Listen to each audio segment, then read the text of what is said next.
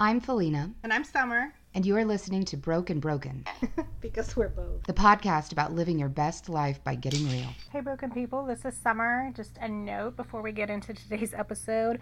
I apologize for anyone who can hear the incessant clicking in the background on today's episode or the fact that it sounds a bit hollow. Apparently the microphone, something went out in my microphone and we couldn't tell while it was recording.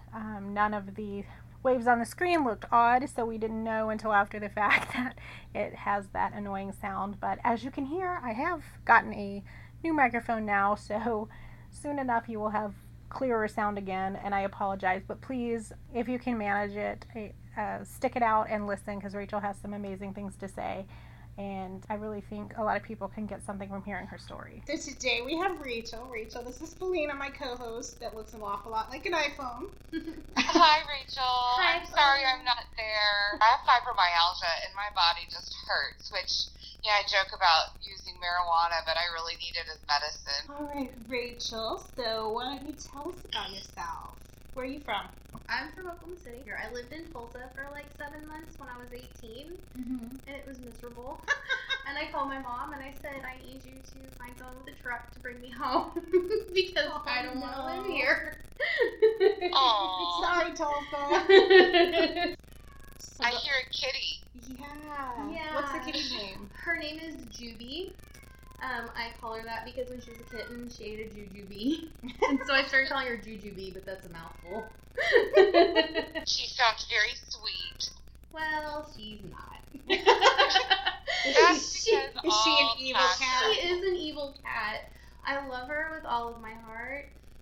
She scares people. Oh, no. Because she'll come up to you and she'll do the sweetest meow and she'll crawl on your lap and she'll get comfy and lay and look at you with her belly in the air and you'll go to pet her and she'll bite you. I mean, I'm kind of like that, so I get it. I have a friend who used to be a police officer. She was a police officer for almost 10 years, I think, and she refuses to have a cat because the idea scares her. Because she says, do you know what happens when you die? The cat eats you, and they start with your face. Because she had done so many crime scenes. Where that would happen with the cat. So she's terrified of cats, and she won't have one. Well, good. I didn't want an open casket anyway. I mean, Fluffy's gotta eat, right? Right? I'm not gonna need that face anymore. I don't want Kitty to die. I mean, you're not using it. It's fine. Kitty might be hungry. You never know. It's really generous of you to give up your face after you die to feed your cat. That's true love right there. That's true cat ownership love right there. Anyway, I'm sorry I interrupted. I just wanted to address the elephant, or in this case, Kitty, in the room. But you were telling us about yourself and living alone for the first time. Yeah.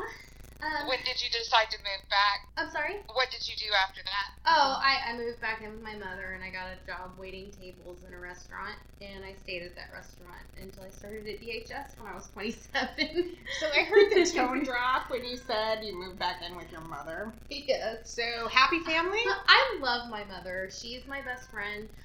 We are like, if Rory and Lorelai existed in the Shameless universe. Yes! I would pay to watch that show! I describe my relationship with my daughter as being Rory and Lorelai. I literally am making her binge watch the show with me this summer right now. Have you watched Shameless to get the rest of that reference? Yes, I have. Nice mix of both, honestly, if I'm being honest with myself. So is your mom Frank? Or I would say a really good mix of Fiona. She's got the tenacity and drive of Fiona. A bit of the craziness of, what's the mom's name? I can't remember the mom. I don't know. My dad was definitely Frank. Oh my god. Yeah. For sure, my dad was Frank. Right down to the denim jacket. Oh no. Oh my! So was he ever scheming Did he have ploys to earn money in odd ways? He did. The first time I got to visit someone in jail was when he had gotten arrested for stealing identities with some guy he met. I hadn't seen him in probably 8 months. And he called from jail one day and was like, "Hi, I'm in jail. Surprise! Would you want to come see me?" Oh my gosh. So I jumped in my Honda Civic and 17 years old drove to the county jail. How long did he fit in there? Probably 2 months. He's just like, nobody's coming to see me. I guess I'll call my daughter. Oh my gosh. That's definitely a bit of shameless. Now he was Right an there. addict, right? Yes. He was definitely big into crack in the 90s, and Well, that was the thing then, right? mhm. And he was a massive alcoholic, and struggled with it his whole life. He spent a couple years sober when I was in college, but that didn't really last. He moved in with a locksmith and started working with him. And the locksmith was a heroin junkie. They had met at Clay's Crossing, the rehab out in Maud. I am familiar. That happened. Yeah, and actually his brother was in, what is that, like, there's some band from the early 2000s from Oklahoma that was kind of like Nickelback-y. Hinder? Yes, Oh, that. I saw them at the Diamond. Wait. Yes. Yeah, the Diamond is where you would see a band like Yes. that. Wait, hold up, because I know all those guys.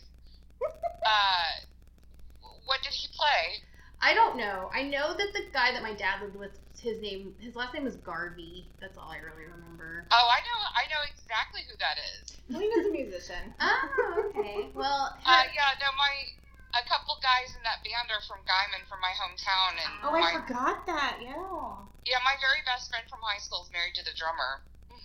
ooh. Interesting. I like describing Interesting. Oklahoma is very spread out, but very small. Very small. Yeah. Yeah, it's not as populous as other states. Yeah. Everybody knows everybody. So how did he end up relapsing? Do you know? He relapsed while he was in Clay Crossing. Which is pretty typical, really. Yeah, he would, and he stole a bike from them one night and bicycled to a gas station in Seminole, which I'm not good at gauging directions and distances, but Seminole's That's quite a ways away. quite a ways but on bike at 2 a.m. He was a lot younger then. He was in his early 40s. And you know, when you're determined. Yeah, and I mean, that's a pretty far way to go for some natty light, though. I'm not gonna lie. I'm like, if I live 2 seconds from a liquor store, and I'm sometimes like, nah. Because you don't need it that bad. Oh. So did they let him stay after he stole their bike, or did they make him I leave? don't think they knew about that. When they finally kicked him out was when they after a certain amount of time, they let you go home for weekend visits, and he went on a bender. We went to lunch. This place there used to be this place on 63rd and Western. I think it was called Coach's. It's long since been demolished, but it was across the street from where there's that new Starbucks, and where they just tore down that Tex-Mex restaurant. But he said he was going to the bathroom, and then he never came back to the table. Oh, okay. And I was like, okay. Like I do on a bad date. Yeah.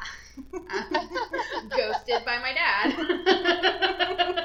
So I knew there used to be a Henry Hudson's right there on Western. Okay. And I called them and I said, "Can I speak to Drew Holder, please? I know he's sitting at your bar." Where he was. And they were like, there is one guy sitting at our bar, I'll ask him. And he goes, "Hey, are you Drew Holder?" And I hear him say, "No, my name's Travis." And I was like, that is him.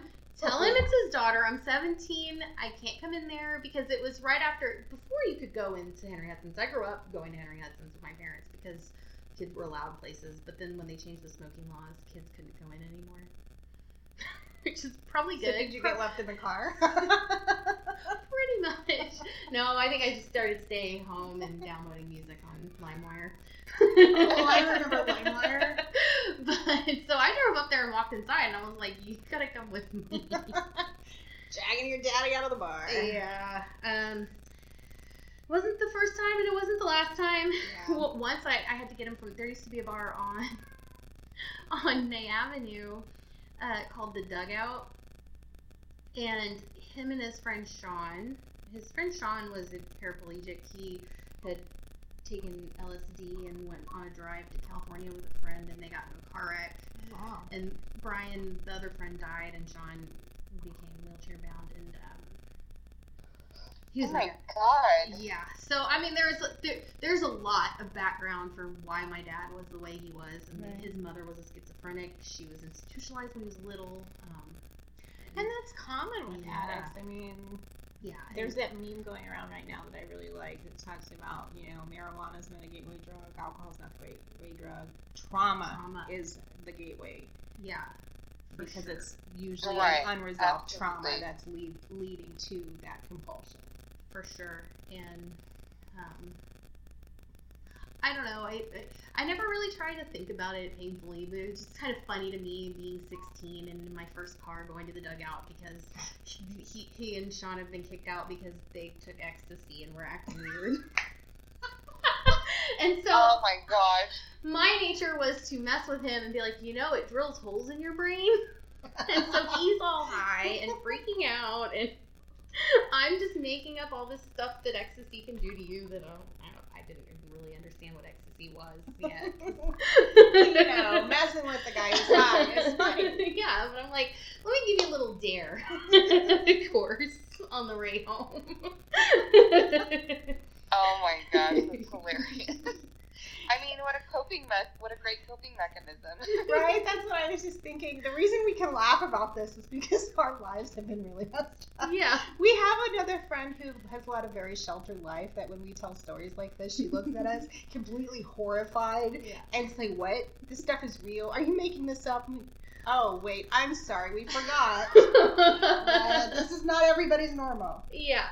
Well, remember when we had to explain to her the concept of a garage apartment? Oh, I forgot about that. I was like... Now, mind you, she thinks she grew up in a modest house. And it is 3 times bigger than any house I've ever lived in. With 3 floors and a full basement. My life she will never understand. Yeah. I told her once about washing laundry by hand out by a clothesline, and she swore I was making it up and lying to her. Like, no! I mean, that's what you do when you don't have a washing machine. Yeah. Or boiling water on the stove because your gas is cut off. Yes. So that you can wash your clothes and bathe yourself. And bathe, yes! I've done that more than once in my life. And quickly trying to get all the food into the ice chest when the electricity gets cut off. Right? First it's like, don't open the refrigerator. No, you gotta go 12 hours before stuff ruins in there if you don't open it. Yeah. You get it down to a science. And I had somebody message me yesterday because she makes a lot more than me, and it's only her she's supporting, and she still has money problems. She says, I don't understand how you manage money. I said, you just get really good at being poor. It's a skill. Yeah. And I've been much poorer before than I am now, so it seems easy now. Yeah, it's like payment arrangements and Payday pawn shops, and it becomes intuitive. You just don't even think about it. When Selena and I were in law school, because we went to law school together, there was a classmate that I had to explain to how to pawn things. She didn't know that was a thing, and she literally didn't have money for food. I'm like, let me tell you what you can do. Oh, goodness. Yeah, you got to keep track of those tickets. If you want your stuff back, keep track definitely. of the dates. Yes. So there'd be like, okay, if we want the TV back, we got it. This one's the most important. The juggle, the Yeah. rotation. Yes. By the way, if you need lessons in hustling, we take Cash App. $10 a message. So how did things end up with your dad? Oh, well, he pretty much just the same until the day he died, really. The last year of his life, we went to Enid and picked him up from Garfield County Jail. He had been driving drunk and wrecked his car and got arrested, and my mom left him in there for like a month. And see, the thing with my mom is they never got married. But were they together the whole time? But it was like they were together, but they weren't. Okay. It was like he was up there living with another woman, but it was just like it always came back to them. Just they codependency runs deep in my family. Lots of examples of that in mine. And so finally she just went and got him because it was apparent that the woman's name was Barbara, but he called her Barbie. Wasn't going to take him back this time. She had already moved another guy in to her house. The surefire sign. Yeah. And so we went and got him, and it was weird because it was a Sunday, and apparently you can only order 3-2 beer at the Buffalo Wild Wings in the Garfield County bar. The bar in the Buffalo Wild Wings in Garfield County. So apparently Sundays you can't even order liquor. You couldn't serve by drink. Yeah. So I don't know how it works now that there's no 3-2 beer. Maybe they don't get to drink at all. I don't remember. I'm sure laws had to have changed, but Well, yeah, they changed the law, but I don't remember what the distinction was on if you can sell on Sunday or not. yeah. I think also we can vote by county now for Sunday sales, but I haven't heard of any counties. Yeah, you can do it by county, but the thing is, you can either have to be. It's kind of an all or nothing thing. Yeah. And so, if all your regular bars that could, since there's no distinction between High Point and Low Point, Yeah. they had to either do everything or nothing. Yeah. So that must be why the Red Rooster can sell liquor now. Mm-hmm. Yeah, as long as they have a liquor license, they're good. There you go.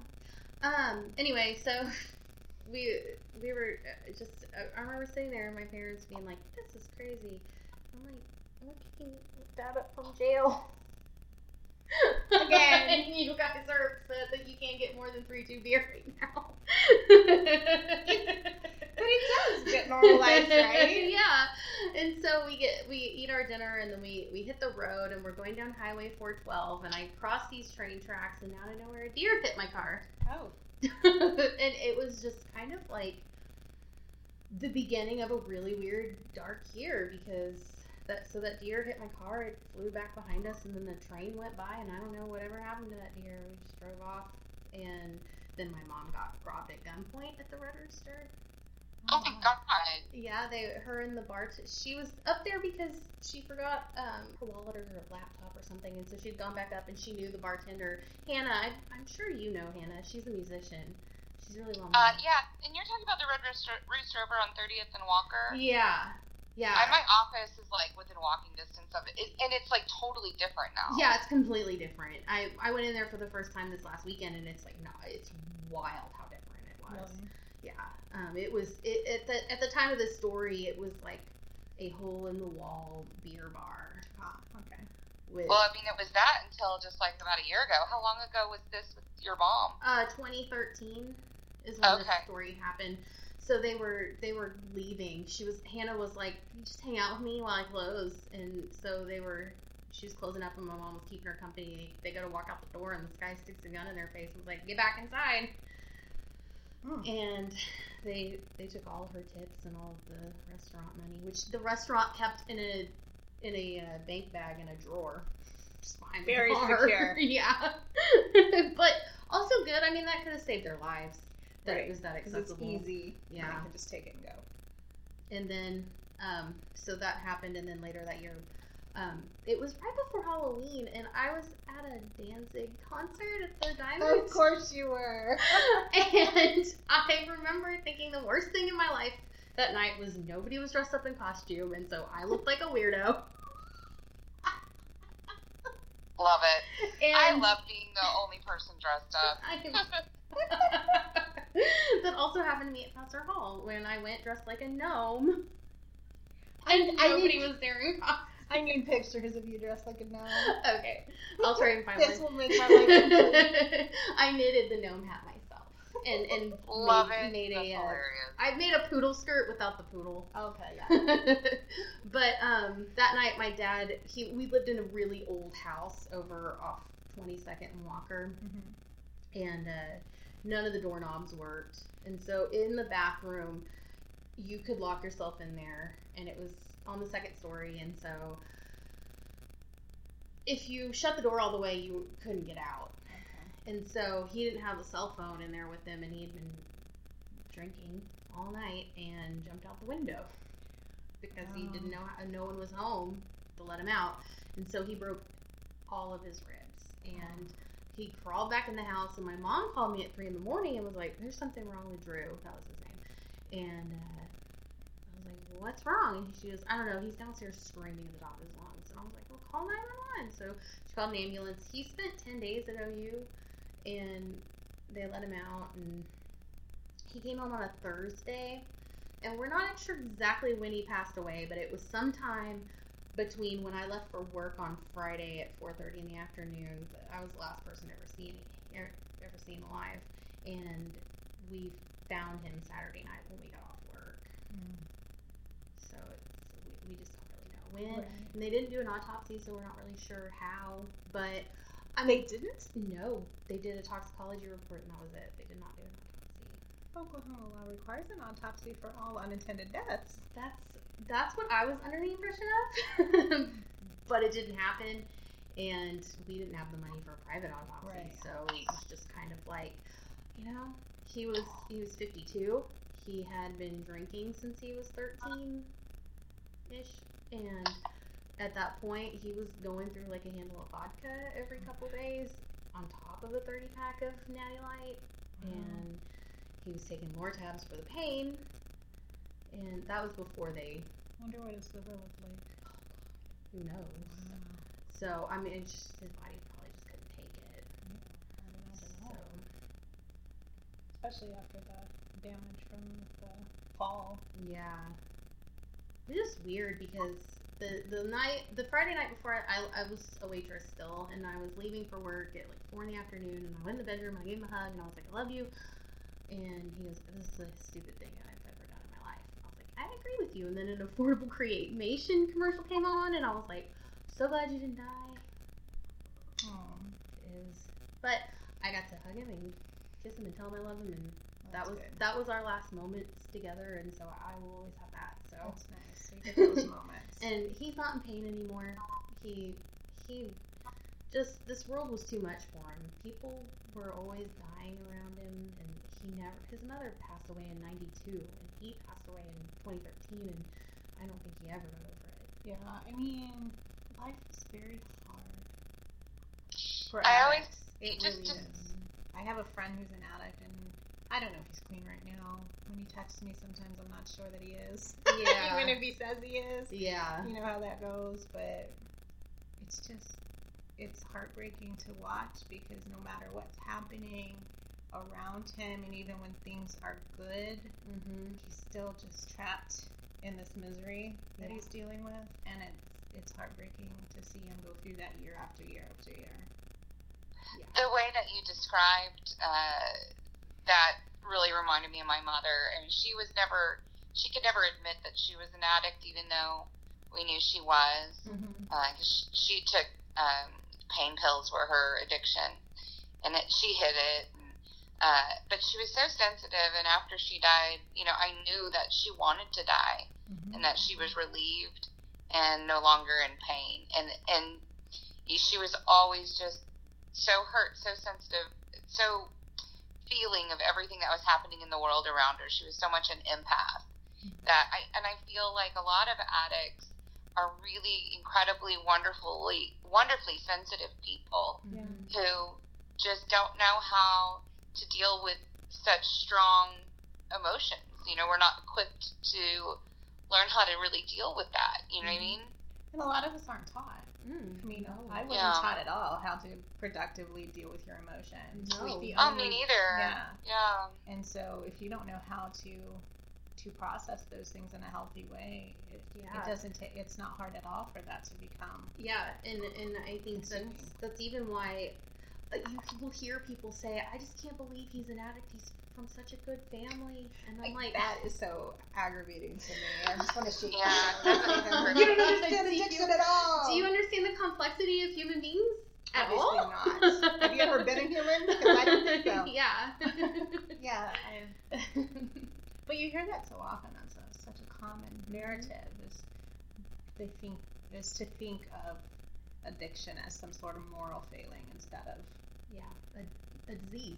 Mhm. What it is. It's a mental health issue, and it's hard to also be on the outside because you don't know what to do, and no one teaches you how to deal with it. So you're on this pendulum of codependency and enabling, and then you get sick of that, so you swing to the other extreme of tough love and not just removing yourself, and it's like, I'm trying to figure out where the line is between supporting someone and enabling them is a moving target. I have found, and It definitely is, yeah. and I usually am not sure I'm on the right side of it. Honestly, I'm just like trying to figure it out. yeah. And it's also just weird. I think it's a lot like in a zombie movie, how they must feel when they see their loved one as a zombie, because that's what it kind of feels like. Because it's like, That's a really great way to describe it, That's a yeah. great because analogy. that's their face, but that's not them. Yep. And you want them. Mm-hmm. You And want you them don't- so bad, and you're Yeah. helpless to Yeah. fix that. Yeah. Well, how do you think, growing up that way, like, what are some of the things that you've seen in yourself that you've had to maybe cope with or overcome that, were a direct result of being exposed to that? Because, I mean, that's not a normal way. I mean, like, I had to, I thought I was kind of trained in my brain to think it was normal to show up at my mom's home and find her, passed out in a puddle of her own vomit. Well, that's not normal. Like, Yeah. I should have probably been going to NA, but I didn't know. And for a 16, 17-year-old to consistently pick up their father from the bar, from drinking, from all that, like what has been some of the things you've seen in yourself that you think maybe were because of that exposure? Oh, definitely the strong codependency. Like that is something I struggle with daily. and causes me a lot of anxiety. And just also, I think I got into the wrong field for that, because now it's just like the weight of all of my clients' problems Oh, yeah. are mine. It's to really bear. hard. Yeah. If you're empathetic at all, let alone an empath, or if you struggle with codependency, because you feel all of that, and you've got the client crying to you on a daily basis, and you feel that, what they're dealing with, trying to figure out how they're going to feed their babies, or I had one calling me because her daughter just died. Like, she had just got the phone call 5 minutes before I talked to her. And you were the first call. Yeah. And, I had called her because we had an appointment. And so the timing just happened to coincidentally, and so she just answered it out of reflex, not thinking, because she's still sitting there crying. Oh, And so I just hear her sobbing, like, okay, are you okay? And that's when everything comes out. And I mean, social work is a tough field if you feel that, like, if you're empathetic, but then on the other hand, if you're not empathetic, Lord, we've seen some workers that aren't, and they're terrible to people. They shouldn't be. No. Yeah, I think that's what keeps me in it so much. Like, I sit there and I update my resume and I'm like, out of here. Right. But at the end of the day, I feel like I can't abandon them, which is, I mean, to my detriment, Right. really, because Because they pay you nothing and they're taking years off your life. But then you just get that loyalty to people, and my mom was impacted by it in the same way, where she's got this issue where she's not a very good judge of character, and she will take people under her wings, and they'll take advantage of her. Yeah. And it's just like, oh no, quit bringing these stray puppy dogs home from the rooster. Right. It's what we used to say. Aw, We yeah. lived walking distance from it. We lived at 31st and Walker for a Okay. long time, and so she would just find these broken people, You and just want to take and care of you them. do, and Yeah. we're like, you've got to take care of them to a certain point. You gotta have boundaries. You can't bring everyone home. Yeah.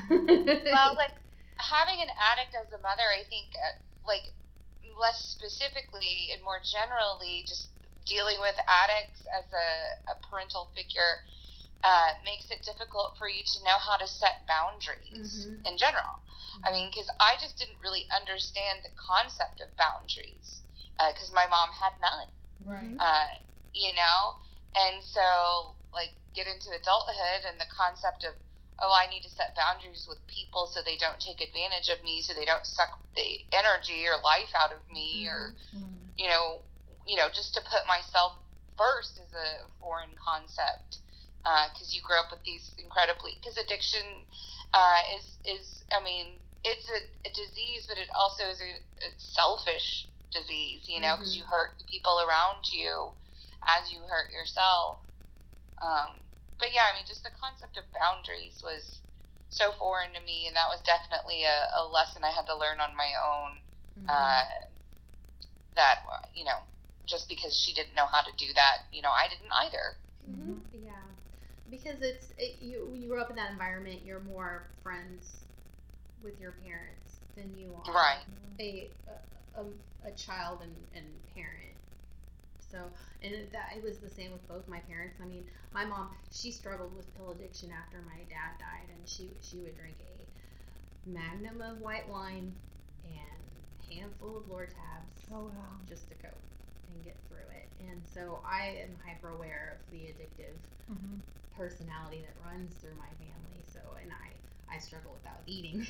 So it's like, if I'm upset, I mean, my first instinct is to, where's the bag of gummy bears? I eat my feelings. Yeah.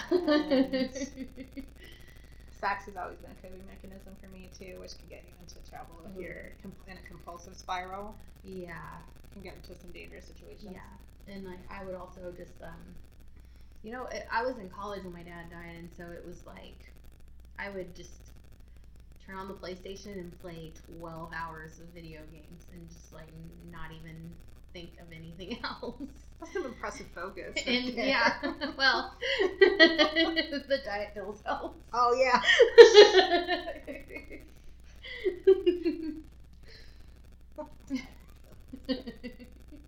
I mean, it used to be a lot easier to get diet pills. You get some good ones. Oh my goodness. Back in the day. The bird eggs. Gotta go to Mexico now. Yeah. Yeah. We had a doctor back home who would hand out the bird eggs like Pez. So I knew a guy who would have like every woman he knew go get so he could flip them and sell pills. And you know, the first time I got my diet pill prescription, I was 18 and probably weighed 130 pounds. I'm 5'4", so I mean, I wasn't super skinny, but I probably should have been given diet pills. You were not overweight. Sure, have some speed. Yeah. That's fine. It was the Broadway Clinic right there on Broadway by Byron's. I mean, it's not meth, so it's fine. No, now I'm just prescribed legal meth. Oh, Adderall? Yeah. That's the joke my friend and I have. Because, you know, that coping mechanism about laughing about things that aren't funny. Oh, yeah. Her husband had a meth problem, and she didn't know it till after. Well, he didn't have it when they got together. He started using, apparently, at some point while she was pregnant, only she didn't know it, and she found that, like, the baby was, like, brand new, a few weeks old, and she found his drugs, and she's like, what the fuck do I do? Like, oh boy, here we go. Yeah. So yeah, we make a lot of meth jokes now, just to cope with. But you gotta laugh to keep from crying. That's something one of my very first clients ever said to me. It's true though. It's true. He is clean now, but some days I wonder if the brain damage is ever going to be repaired. You know? Because you know, some it does and some it doesn't. Yeah. My ex, I met him actually. He was roommates at Clay Crossing with my father. So you and I need to talk about our taste in men. Oh my! And so I was 17, and I go visit my dad at rehab, and I meet his roommate, and he gets out of rehab And and it's love. and has nowhere to go. He has to go to a sober living house, so he finds one in Oklahoma City. He was originally from Arkansas. Oh, boy. And was like, hey, I'm coming to you. How And romantic. I, it's like, I don't really know you that well, but all right, I guess the polite thing to do will be your girlfriend. Right? Like how your mom brings people home to receive a pattern. Yeah. Let's fix the broken bird. And how long did you have him? 10 years. Oh, wow. 10 long years of buying Mountain Dew and weed and cigarettes for Did he someone ever? who intermittently worked What was labor his jobs. What put him in rehab? He was okay. So he comes from his family's lovely. His parents are very nice people. They are, they're very progressive, but they're also very Baptist, Oh, baby okay. boomers. So it's a weird mix. Right. So they sent their baby boy to Kansas to play college basketball at a Catholic college, which was, you don't do that because the Catholics are witch doctors. Right. But they did, and he found marijuana there and got kicked off the basketball team and had to go back home to Fayetteville, and then found meth, and then found Klonopins and stole a golf cart and broke into a snow cone shop and made a snow cone and got arrested. I mean, I have been tempted to break into those snow cone stands and make my own. He was living his best life. Right? Yeah. There have been days, but so did he ever relapse on the meth while you two No. were together? No. Okay, well that's No. good. I don't think it was necessarily he smoked a lot of marijuana. I mean, obscene amounts of marijuana. So he just wanted to be constantly altered. He Yes, didn't like. I don't think meth was really if he hadn't have been arrested, I don't think he would have ever gone to rehab or even continued with it. I think it was his parents were like, you've got to go to rehab to get out of this trouble and find God again. Yeah. Yeah. So how And did so, you end when up did with? when did that relationship end? How long ago? Almost 3 years ago to the day, actually. Whoa. So July of 2016, I just was like, we'd been trying to dissolve that relationship. I moved into an apartment and I said, I'm going by myself. You're moving in with your friend Brian. Of course, that didn't happen. All his stuff ended up at Brian's, but the person didn't. Where did the person go, Rachel? The person went to Rachel's apartment, and so Because those codependency binds are tough to break. And honestly, being at DHS, I started at DHS in March of 2016, and I don't know, just being around normal people, normal compared to my circle of people at the time. I was in the restaurant industry. So, it was just dysfunction everywhere. So, out of all of the dysfunction, we were the functional people. Oh. But then I see this whole world of, people in normal, happy marriages, normal and happy Functioning relationships. by themselves. Right. You can be by yourself and be happy. You can be in a relationship and be happy. You don't have to be in this apartment of angst. And anger and Misery. Yeah, it was just it was all the walls had holes in them because he'd get mad and punch holes in walls, and Oh my god. it was just he wouldn't keep a job, and I was like, I'm gonna be 30 soon. I have a normal job now, and it's time for me to have a normal life, and this is not a normal life. And I don't even really know. I can't tell you what it was. I just woke up, I guess. That's good. And my grandmother had gotten diagnosed with lung cancer that year, and she just kind of was also like, Rachel, you've got to get out of that. Like, that's not a healthy relationship, and you gotta gotta move on. Right. Like, Please. don't stay stuck there. and my grandmother was with my grandfather till he died, and he was an alcoholic, but they didn't even live together the last 10 years of his life. She made him buy her a house over here off May, and she was like, I want a pretty house that has nice things, and you can't give me that, so you're gonna buy me one. Yeah. And so I did, and then 2 weeks after I kicked him out, I met Sam on Tinder. I was day drinking at the Blue Note. That's how I ended up on Tinder. Yeah, and my day friend, drinking with a friend, and she opened my profile. yeah, she was my friend. She was going through divorce, and I was like, let's get on Tinder, and we're gonna find some strange. I mean, 2 weeks is a long time. I have a 3-day rule, so 2 weeks is a long Yeah. time. Which, I mean, there's many ways to break the cycle. Right? Yeah, I support them all. Well, this one turned out to be a good functional relationship. So how does that feel? I can't tell you To be how happy. how incredible it feels. I mean, I just I don't know.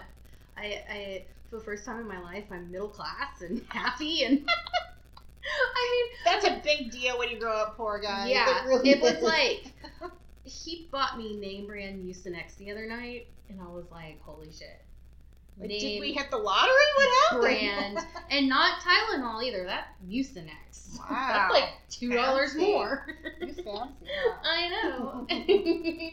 But also, it's just like the respect and love, and I don't know. It's fun. There's no and holes happy punched in the and- walls. I'm here to witness.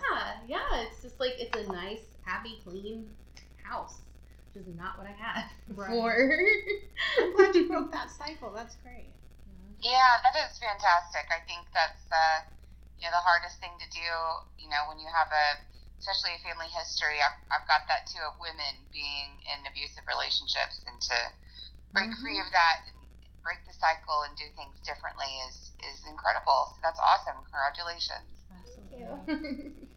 Thank you for doing Well, this. hey, I think we're probably running out of time. We are at time, yes. Well, thank you so much, Rachel. I'm sorry I couldn't be there physically, but it was really great to hear your story. Interesting, hilarious, sad, and wonderful all at the same time. That's life, right? You can contact the podcast at brokebrokenpodcast@gmail.com. The Broken Broken Podcast can be found online at www.brokebrokenpodcast.com, on Twitter at Broke Broken Show, on Instagram and Facebook at Broke Broken Podcast. You can listen to us on iTunes, Stitcher, SoundCloud, and YouTube.